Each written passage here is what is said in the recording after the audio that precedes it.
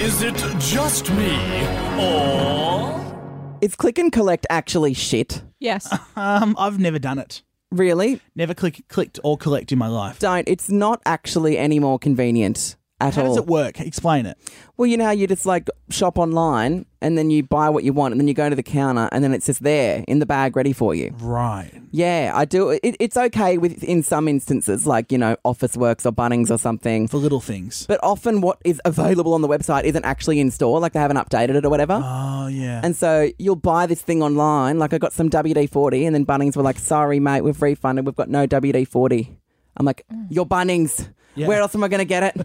And like often they substitute things if they don't have it. Yes. Like did I tell you when we were sponsored by Darryl Lee for Pig Week a few weeks ago, I ordered 30 blocks of Darryl Lee white chocolate cookies and cream. Yeah. Went and click and collected them and I'm like, sorry, we don't have that one. So we've substituted it with another Darryl Lee. Yeah. And it was like this dark chocolate Darryl Lee and I had 30 of them. I was like, no, this is the one we're promoting. I need that particular Yes. one. And it's just always wrong. And I don't mind going into the shop and perusing. Yeah, You know? same. True. That's half Yeah. the fun. If it's not being delivered to my house, I'd rather just go and look for it myself. I don't want some other dog getting my order wrong. Yeah, and giving you an alternative. I have done that. I've done click and collect. I've done home order. And Oh, they so you drop lied off.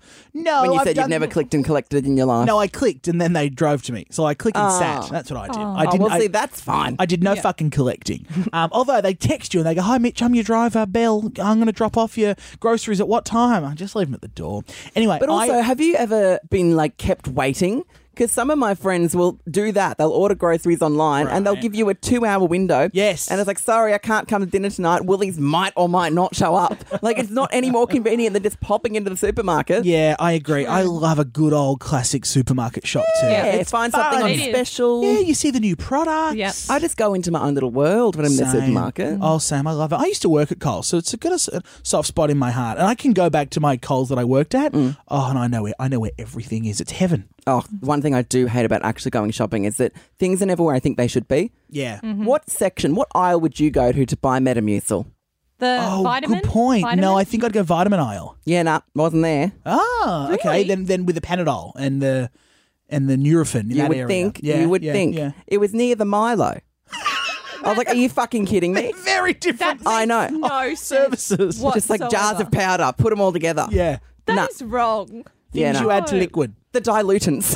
Is that how you say Yeah, it? the big three: Milo, Metamucil, and chlorine. That's so stupid. Does anyone else get? Is it just me, or do you always get shocked at the result of the price? Every shop, I'm shocked when it's really cheap. I go, "Oh, that's great." Yeah, you I just go, keep adding them, and then you're like, Yes. fuck me, $300. Yes, always expensive. Yep.